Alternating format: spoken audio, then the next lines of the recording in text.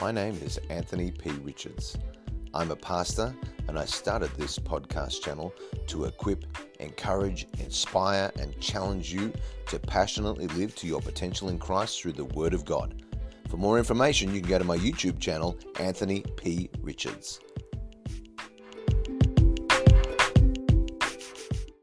Welcome to another day as we continue our journey through the Word of God. Today we are continuing through Matthew chapter 27 and we're going to be looking at verses 50 to 56 today, which is where Jesus has finished his work on the cross, and this is where he yields up his spirit. And it's the last words of Jesus that we hear here. Jesus cried out again with a loud voice and yielded up his spirit. What's really interesting is that most victims of crucifixion would spend the last hours of their time on the cross totally unconscious, and they were completely exhausted. But Jesus wasn't like this. He had been tortured. He'd been weakened. He was conscious. He was able to speak right up into the moment of death. And Bruce says this: the Fathers found in the loud cry a proof that Jesus died voluntarily, not from physical exhaustion. Some modern commentators, on the contrary, regard the cry as the utterance of one dying of a ruptured heart. John 19 tells us that Jesus said, "It is finished," which is one word in the ancient Greek, tetelestai, which means paid in full. This was the cry of a winner, because Jesus fully paid the debt of a sin that we owed and finished the eternal purpose of the cross. And he yields up his spirit. Nobody took Jesus' life from him. Jesus, unlike anybody else, yielded up his spirit. Death had no hold over him. He was the sinless Son of God. He stood in the place of sinners and never became a sinner himself. That was the only way that he could die, in a way where he could yield up his spirit. He took on your sin and my sin, but he did not become a sinner. Jesus said in John 10, "I lay down my life that I may take it again.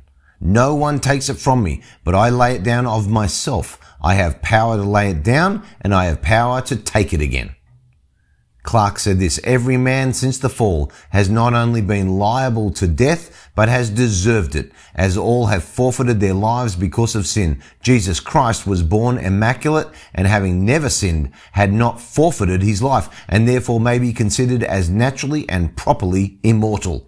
Augustine said this just a couple of 100 years after Jesus. He gave up his life because he willed it, when he willed it, and as he willed it.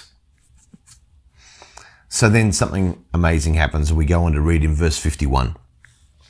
"Then behold, the veil of the temple was torn in two from top to bottom, and the earth quaked, the rocks were split, the graves were opened, and many bodies of the saints who had fallen asleep were raised. And coming out of the graves after his resurrection, they went into the holy city and appeared to many.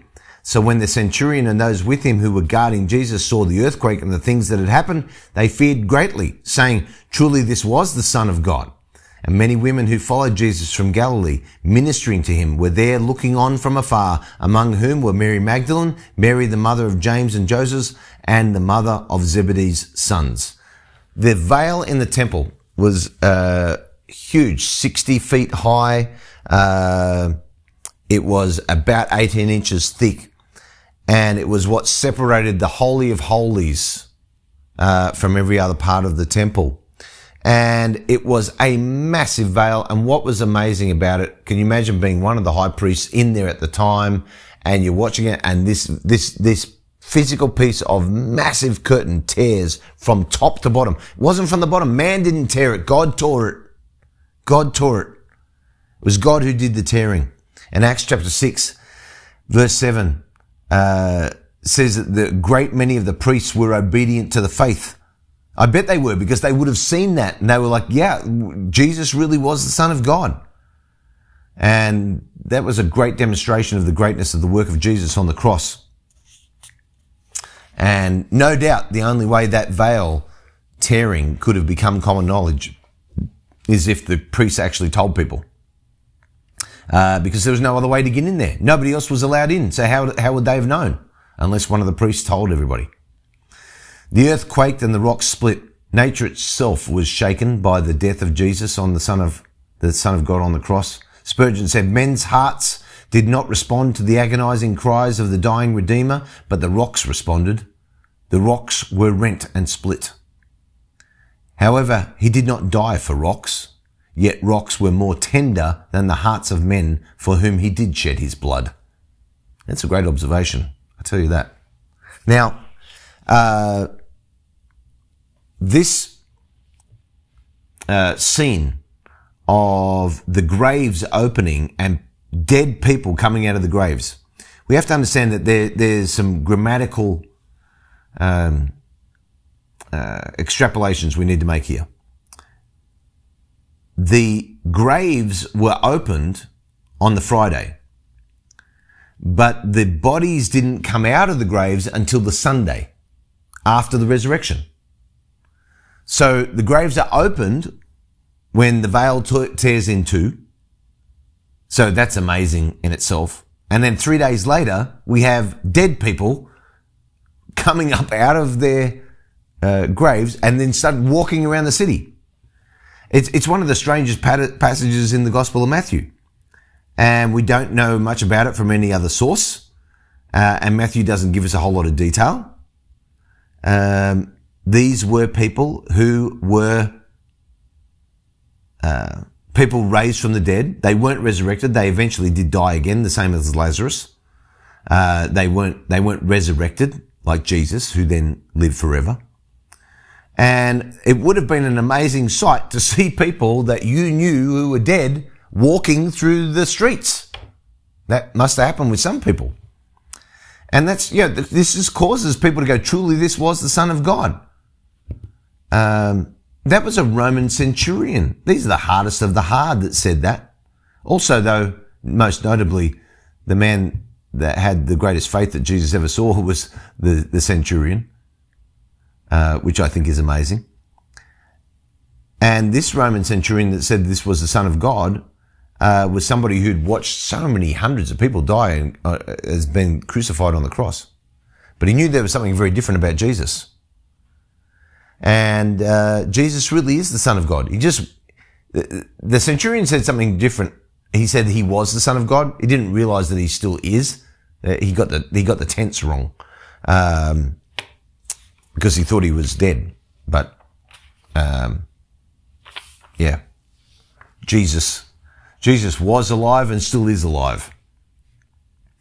And then we see this interesting statement here about the women who followed Jesus from Galilee, ministering to him, and they were looking on from afar. Jesus made an incredible impact upon the rough and tough and hardened men like the Roman centurion. But he also made an incredible impact upon women, even women like Mary Magdalene. Mary Magdalene was a demon-possessed woman who followed Jesus from Galilee. You read about her story in Luke chapter 8. Women were not in society treated equally to men, and Jesus did treat them with such incredible love and compassion. See, he had an ability to impact tough centurions, but also tender women, which is really amazing. Adam Clark says, to their everlasting honour, these women evidenced more courage and affectionate attachment to their Lord and Master than the disciples did, who had promised to die with him rather than forsake him. And that's one of the things I've always admired about these wonderful women, is that they had way more courage than the men. These are the women that went to the tomb. They went to the tomb. None of the disciples did. And we see here an ability for these women to display their devotion to Jesus. And they did it through their own courage. Now, let's think about who was at the cross on this day.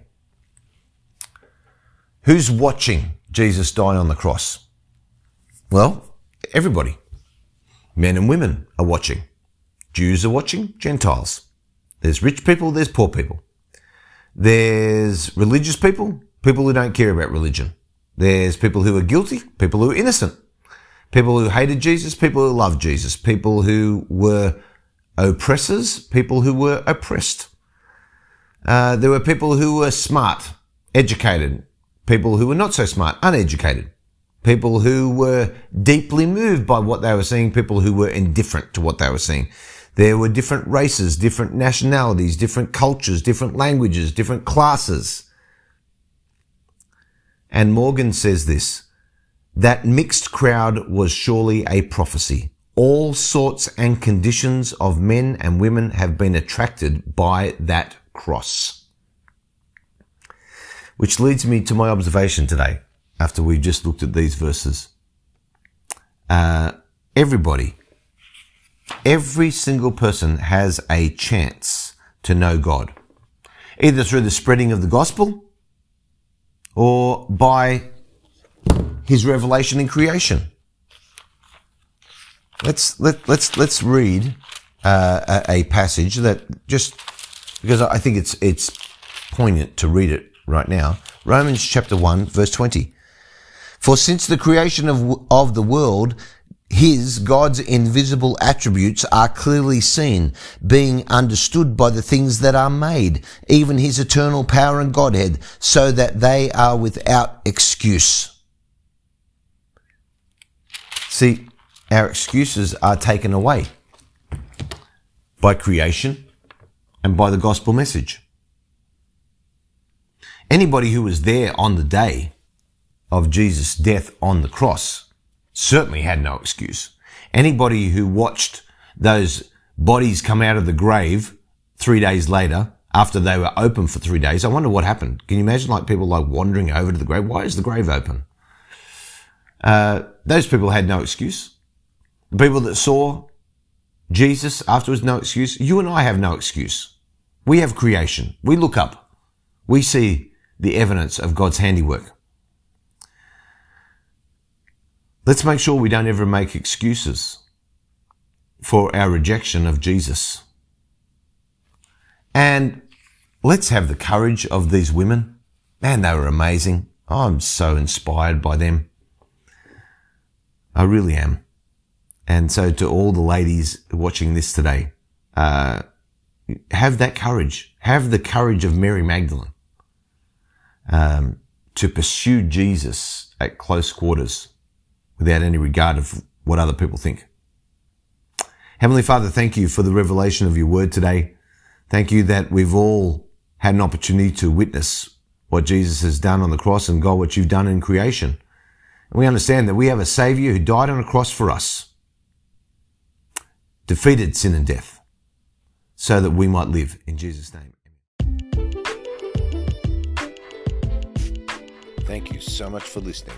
For more content, please don't forget to check out my YouTube channel, Anthony P. Richards. Have a great day.